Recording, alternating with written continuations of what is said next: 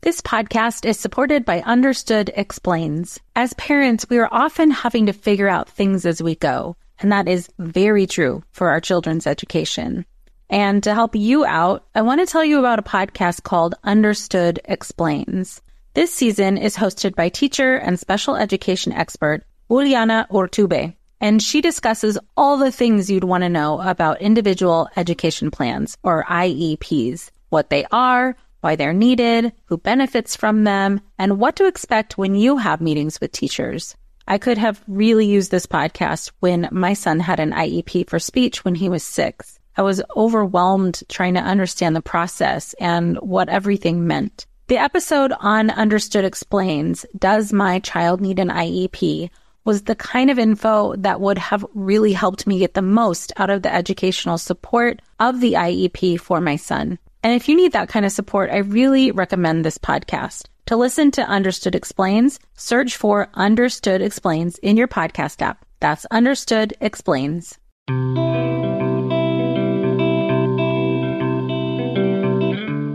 Welcome to Mom in Mind, where we dive into all aspects of perinatal mental health and wellness related to pregnancy, birth, loss, postpartum, and new parenthood. It's so much more than postpartum depression. We raise the volume on all of these topics in the hopes that someday everyone will have the support and info that they deserve before they need it. Please note this podcast is not a replacement for treatment by a professional or professional training.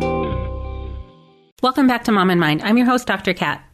Today's episode, we're going to be talking about some sensitive topics related to postpartum psychosis and the law. So if you feel like you're up for it, I'm glad to have you here. If you feel like it might be a little too difficult to listen right now, we will be here later when you're ready. I'm really honored to have our guest on today, George Parnham. He is an attorney and was thrust into the national spotlight through representing such high-profile clients as Andrea Yates and Clara Harris. He's been practicing law for 43 years in Houston, Texas, and he specializes in criminal defense. He's become an expert on the defense of individuals with mental illness and a passionate advocate for legal reform of their treatment in the criminal justice system. He is called upon frequently by local and national news media as well as the state bar organizations to render an opinion on mental health. And what else you'll be able to hear from this interview is how really passionate he is and how much he really cares about these mothers and families. I've been really fascinated and interested in learning a little bit more about what happens actually in the legal system for moms who have been through a postpartum psychosis-related tragedy. As some of you may know, there is a local case here that I believe to be postpartum psychosis related, and I've been able to go in and see some of the legal proceedings, just the hearings so far. And from what I've seen, there is just such an intricate dance of the law and what kind of representation you have and who the judge is, and all of these things come together to either have, a good outcome for the mother or not good. And so I want to get into even what those options look like. What can happen for a mother after a tragedy? What happens to them? I mean, there's the whole giving birth and experiencing a severe mental illness, having psychosis, and then the tragedy. And then after that, it's not over for these moms. This is years they're in the legal system and years in trials. From what I see from a mental health perspective, trauma after trauma. And this is really, really difficult.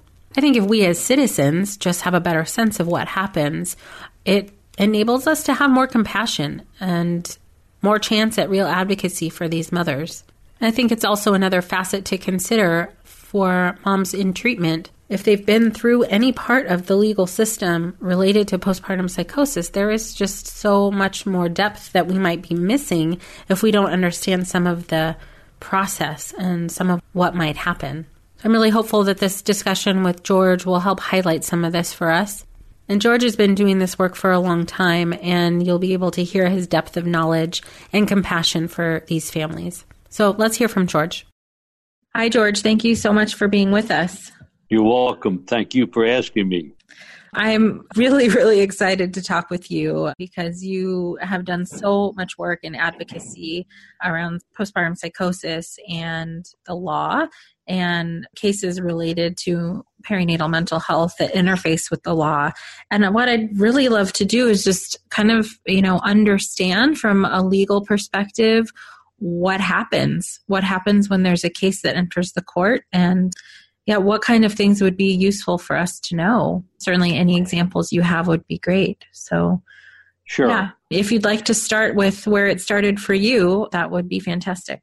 Yeah, I think that, obviously the paramount case in my career in this area is Andrea Yates's case or cases. And as you probably know, the state was seeking the death penalty on Andrea because of the lives of the children that she had, in her state of mind, taken in order to save their souls from hell and send them to heaven at a very young age. And I think it's so important for attorneys to become educated in this field. This is not your normal type of murder case, if you will. Mm-hmm. I hate to use that word, but that's what the state had charged her with. And I think it's obviously very important to be able to distinguish this type of case from other types of homicide cases. This is the very essence of who we are, mother and child. And when we think from the eyes of the jury, this is the very nature of our own existence.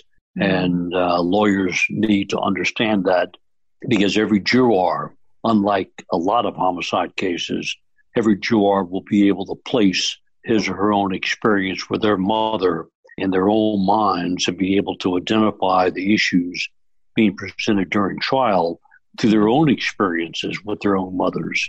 As I've mentioned, this is not a barroom brawl gone awry or a drug deal gone bad when somebody gets killed over drug money. This is, without question, the most difficult of cases for a defense lawyer. Absolutely. Because we have that example of jurors being able to place themselves with their own experiences in the role of the person who is on trial. Mm-hmm. It's of vital importance that the attorney realize this fabric in order to properly represent his or her client. As far as what normally happens, the state, I can't think of another instance in cases of this fashion when the state does not charge the person with capital murder. And once that charge comes down, carries that are no bond, it is immediately necessary for the lawyer to reach out first thing after that person has been retained or appointed, reach out for experts. And a person can find an expert through the American Psychological Association, or can go into cases, for instance, not that I'm the expert in the area, but cases that I've developed and been involved in, and I am able to refer experts that have the experience in the courtroom in these type of cases to an attorney who is in need of this type of expertise. I have seen so often attorneys who don't want to reach out to experts in order to become educated in this field, and that is a mistake. Can I ask why? I think you said a little bit before about kind of maybe wanting to figure it out on their own and not have any other people. Yeah. What happens? Well, I think what happens with lawyers, it's not unusual in professions to think in terms of being above and beyond, huh? Okay, and sure. One needs to relegate one's own self-esteem and basically sit down with the expert and be educated. I recall so specifically in the H case when an expert that we used literally set me down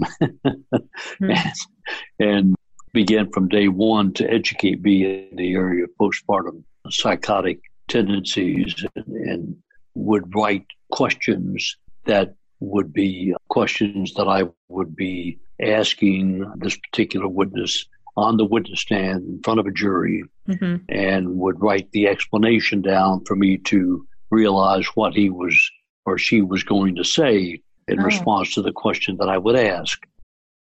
This episode is brought to you by Visit Williamsburg.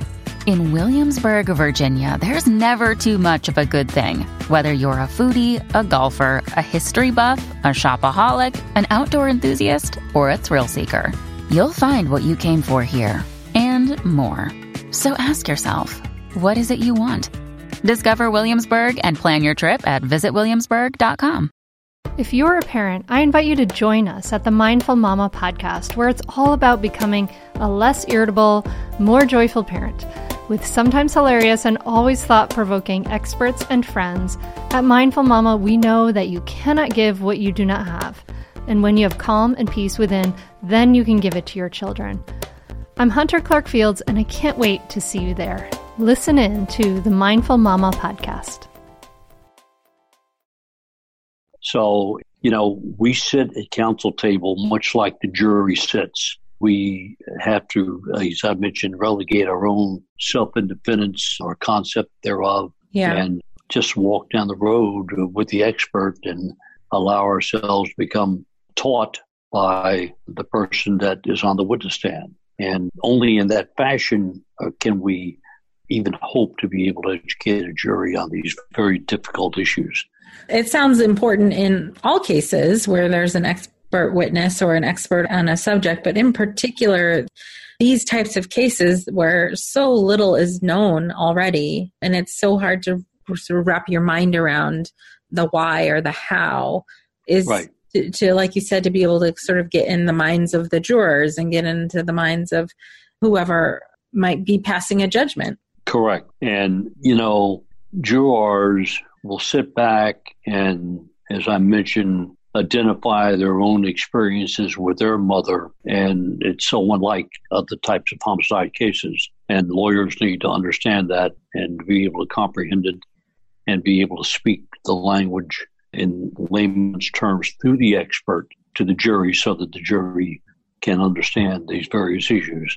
I often watch experts take a question I would pose, and in response to my question, will turn to the jury and talk to the jury. I think that's of vital importance that involves the jurors in the dynamics of what's going on.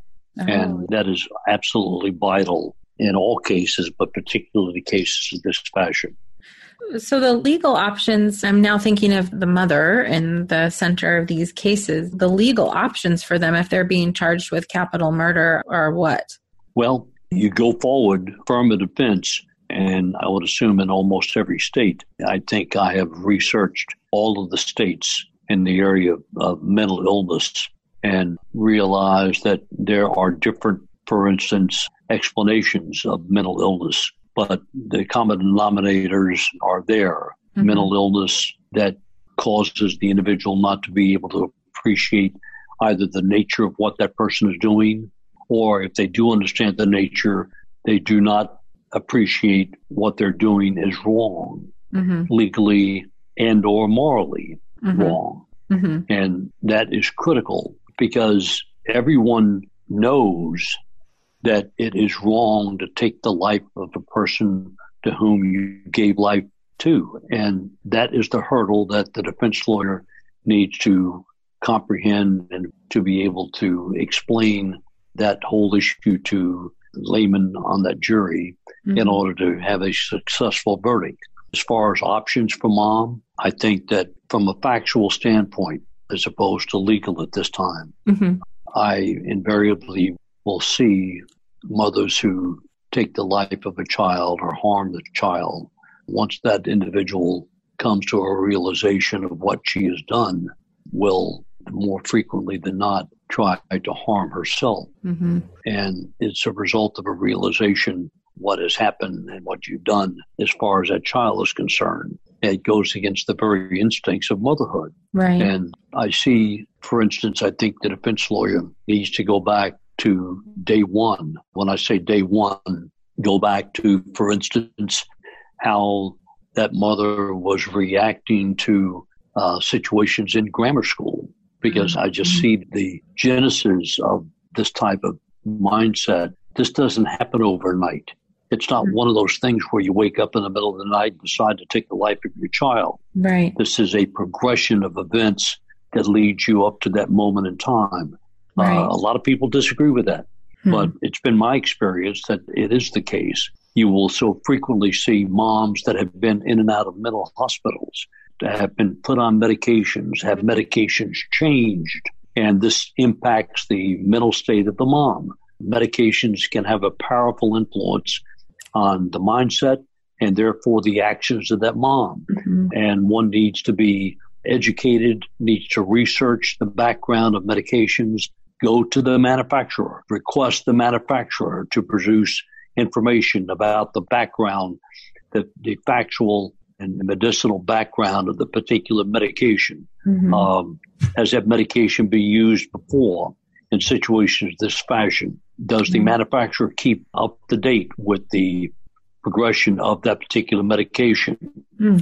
There are so many details to go through, to think through. I mean, I'm assuming sort of when you're talking about this, that this is about understanding what's going on for her and preparing the defense when you're asking the minutia of details that you need to try and help her.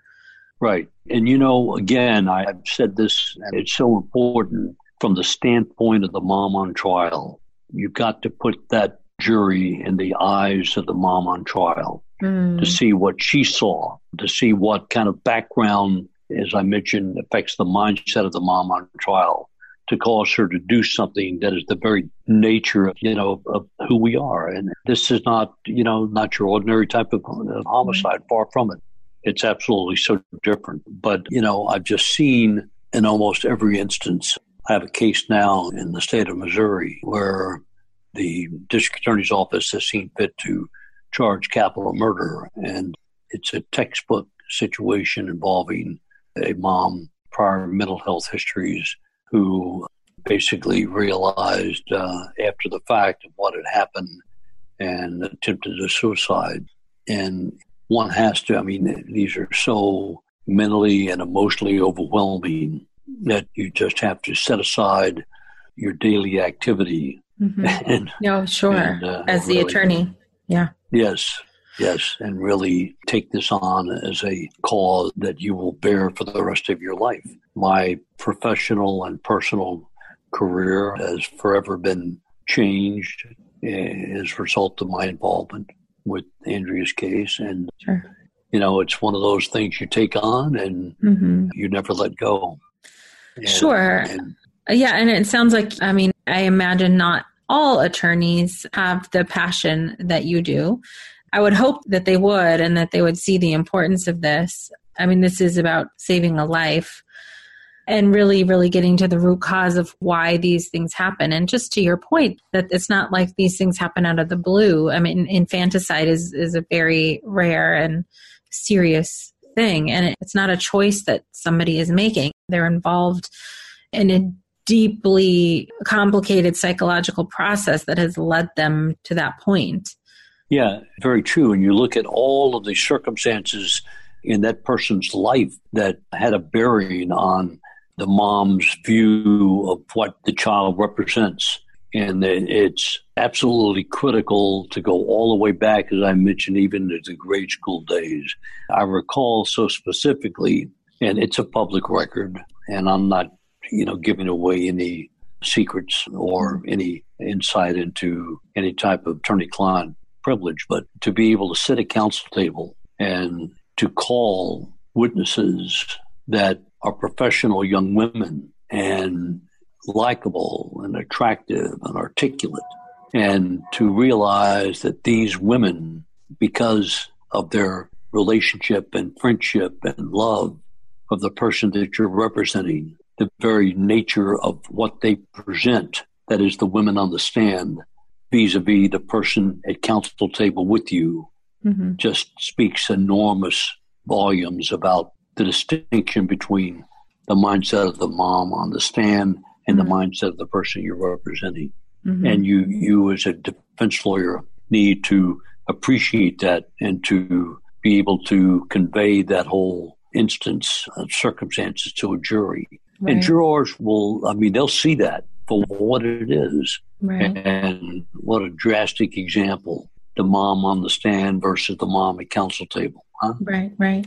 So, that being said, I think, for instance, that it's important for all of us to be able to appreciate the nature of what we've got. I'm curious, how many cases like this have you been on?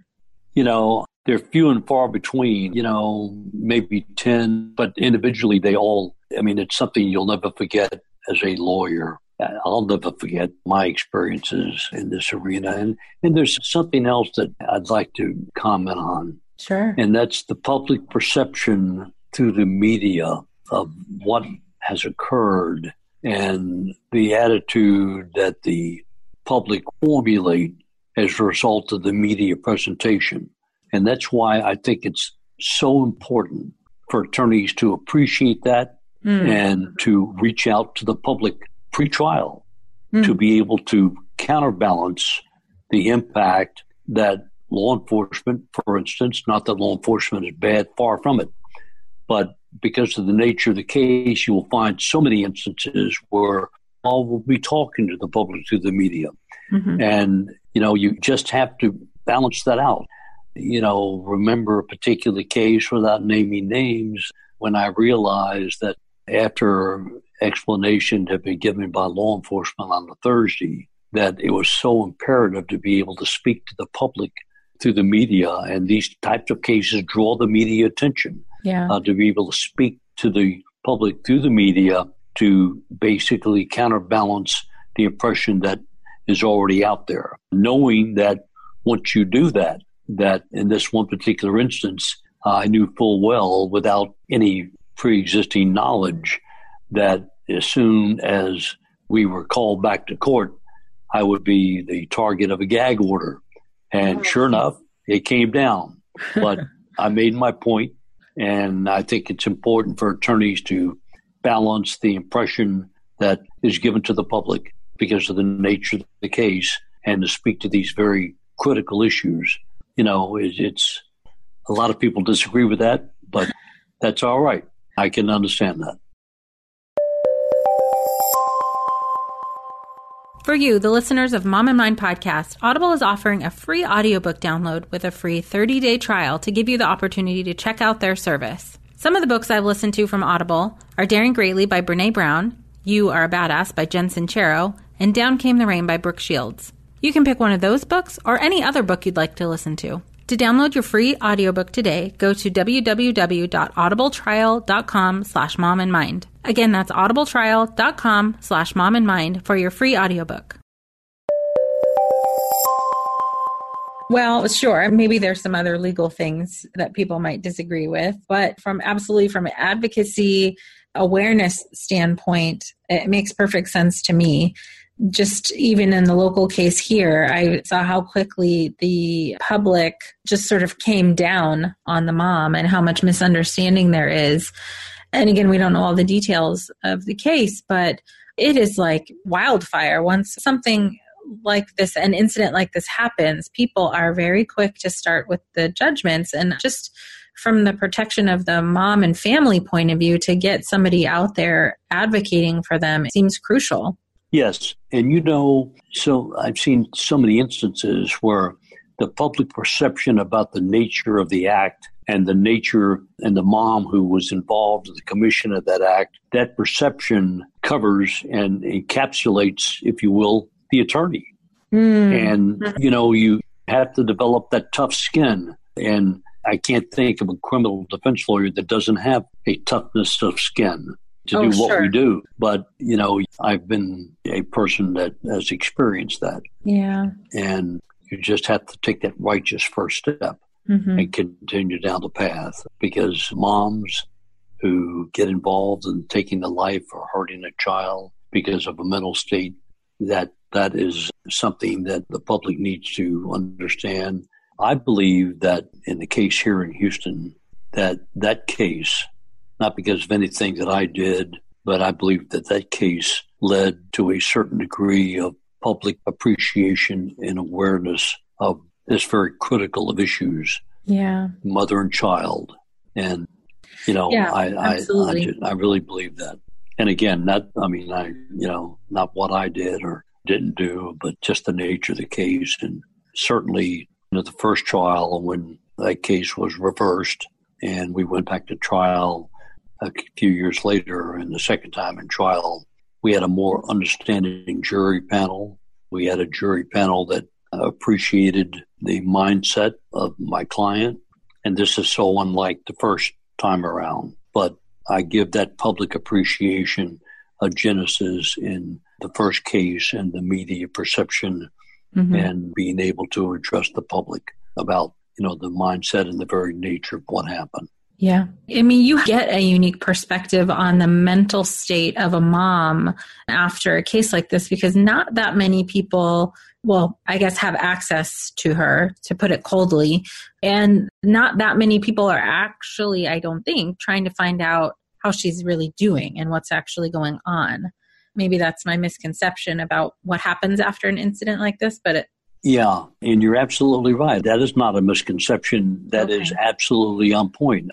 Moms will say to themselves, yeah, I remember, in raising a kid where I lost my temper or perhaps I spanked too hard or maybe I punished a little too harshly, but I could never take the life of a child. That's what they say. And that's a hurdle that the defense lawyer has to overcome by addressing the mindset of the mom that person is defending. What have you seen in terms of if you could give us just a glimpse, I'm sure it's varied, but in terms of the mental state of a mom after an incident like this, what have you seen in terms of, are they able to conceptualize in any way or understand what just happened? Yeah, I believe that's true, particularly once that person is placed on medication, antipsychotic, for instance, medication.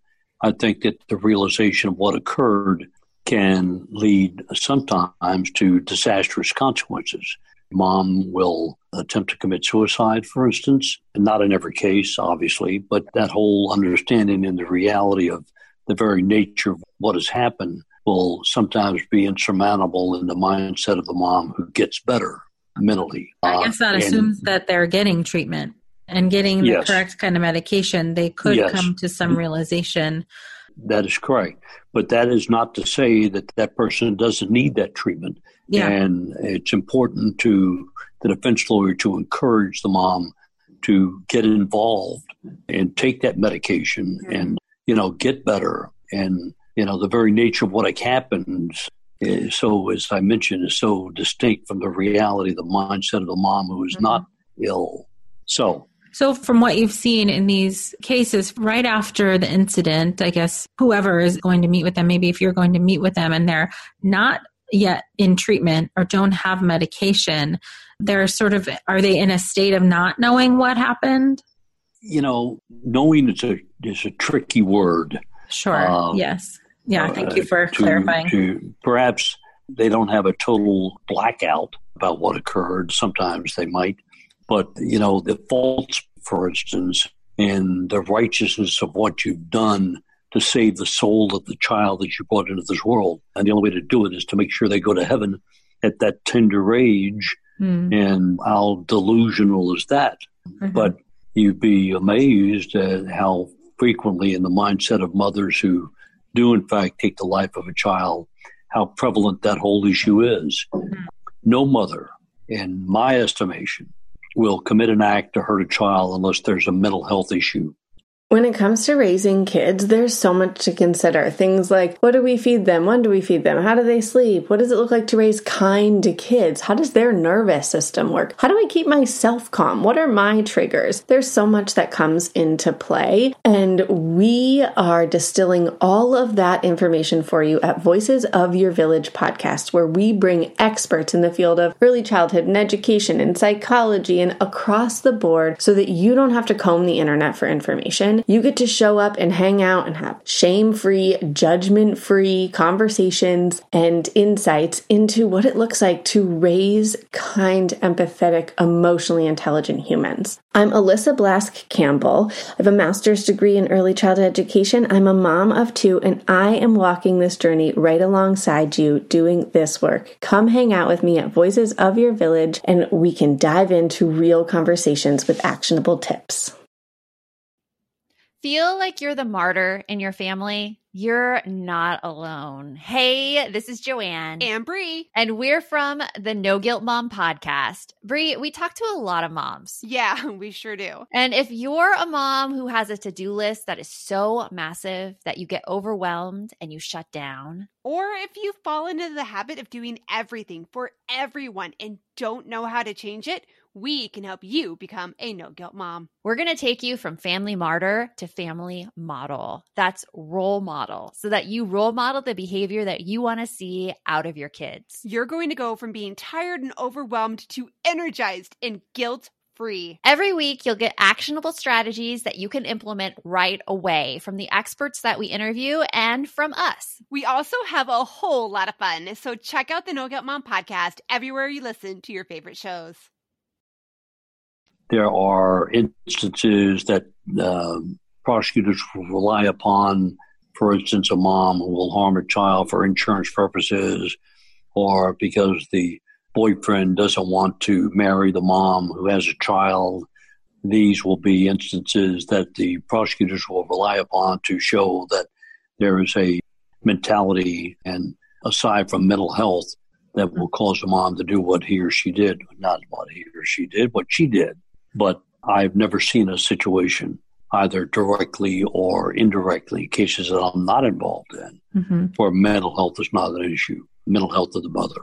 Yeah. And, it's just so important for lawyers to appreciate that. I emphasize the word appreciate, knowing, you can take a look at a statute and you can know what the statute says, but to be able to go beyond the words in the statute and to realize that the mother must appreciate the actions and the result of those actions that mother did and became involved in with that child.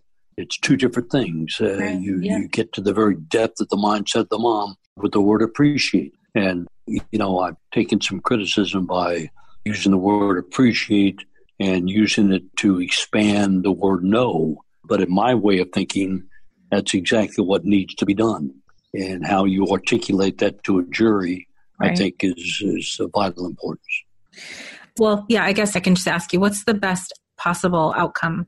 Well, it may not from a factual standpoint be the very best as far as through the eyes of the person you're representing, but I think the very best result is, for instance, if you plead insanity, verdict to come down. And for instance, in Texas, if an individual is charged in a case of this fashion, it pleads and is determined to be legally insane, the court will have jurisdiction over that person for the length of time that a guilty verdict would have been rendered had the person been convicted. Okay. And in an insanity case, and where a person is charged with capital murder, and that means that that individual is under the jurisdiction of that court for the rest of that person's life. Okay. And that, in my estimation, is not a bad thing, because that is a judicial guarantee that the individual who is acquitted will stay on her medication. Okay. Because the court will take a look through experts at the mom and whether or not that medication regimen is being complied with. And I think that is, in my estimation, obviously very important. These are matters that just don't pop up in the middle of the night. As I mentioned, this is a progression, in my estimation, of, events in that mother's life that brings that mother to this point in time. And it has all of these circumstances that bring that mindset to that moment have an immediate impact on the mental health of the mom. I've said this so many times, even in this interview, that this is not your everyday type of homicide. And I know that sounds rather simplistic, if you will, but the realization and the reality of defending a mother is something that will impact that lawyer for the rest of his or her life. Right. Yeah, absolutely. So, with that then, obviously Andrea's case and the cases following have touched you and set you on this path for advocacy, which you do a great job. You're one of the well-known voices in terms of legal representation, for sure, for moms in these situations. And, I'm constantly amazed in how many different ways and how many different professions are touched by the wellness of mothers. Oh, yeah. And yours is crucial. The parts that I've seen, so I've been sitting in on the hearings for the local case that happened here and just watching the legal process unfold. For one, it's a long, long process.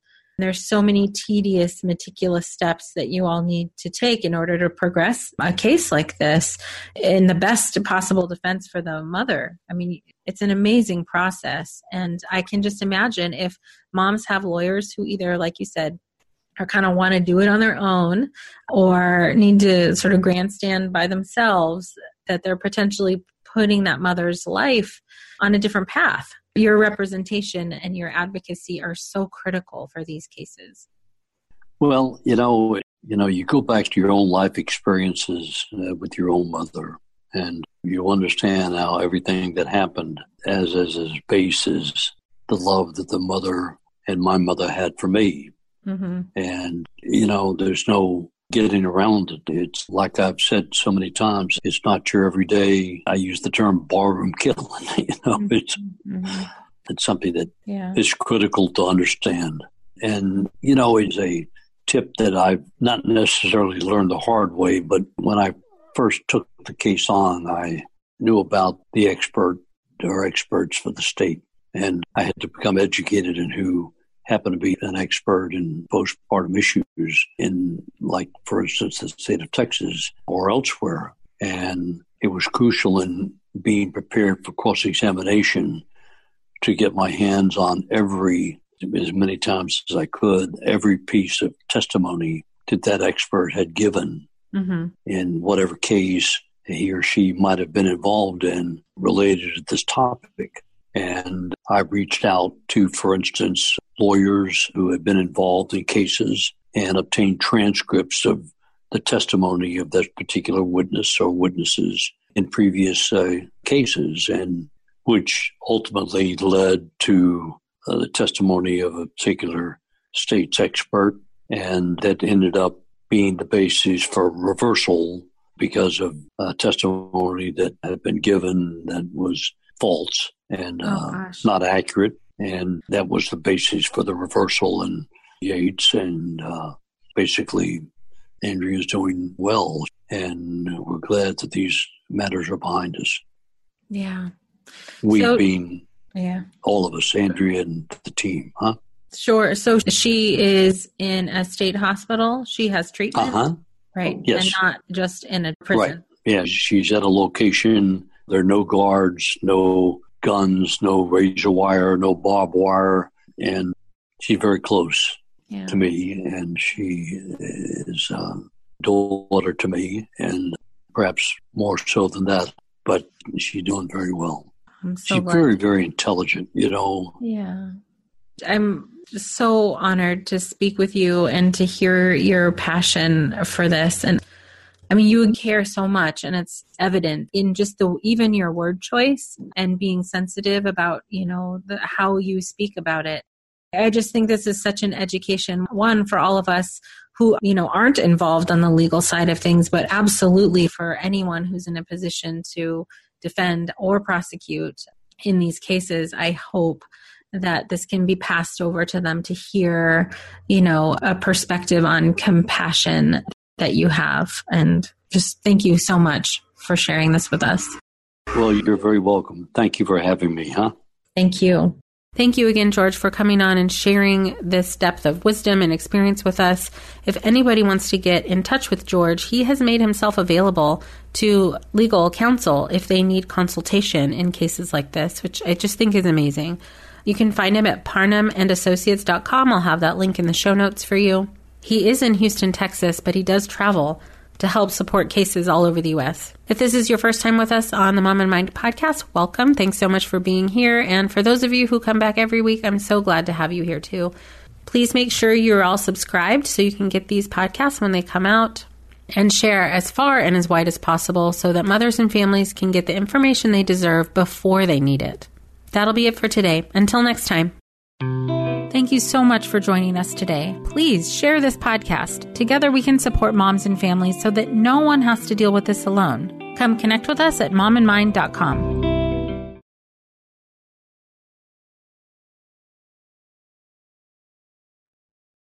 Are you overwhelmed by the things that get in the way of you doing what you want to do? Are you looking for ways to simplify life to better align with your values? Do you want to create space in your schedule so you have room for more of the good stuff? play, joy, relationships, gratitude, and more? If you answered yes to any of these questions, I invite you to check out Edit Your Life, a podcast to help you edit the unnecessary from your life so you have more room to enjoy the awesome.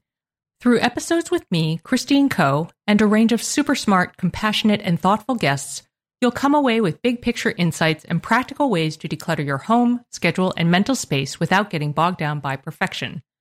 I have always believed that small moments and actions matter tremendously. My goal is to help you find agency and space in your life through doable baby steps that will leave you feeling accomplished instead of overwhelmed. Check out Edit Your Life wherever you enjoy your podcasts.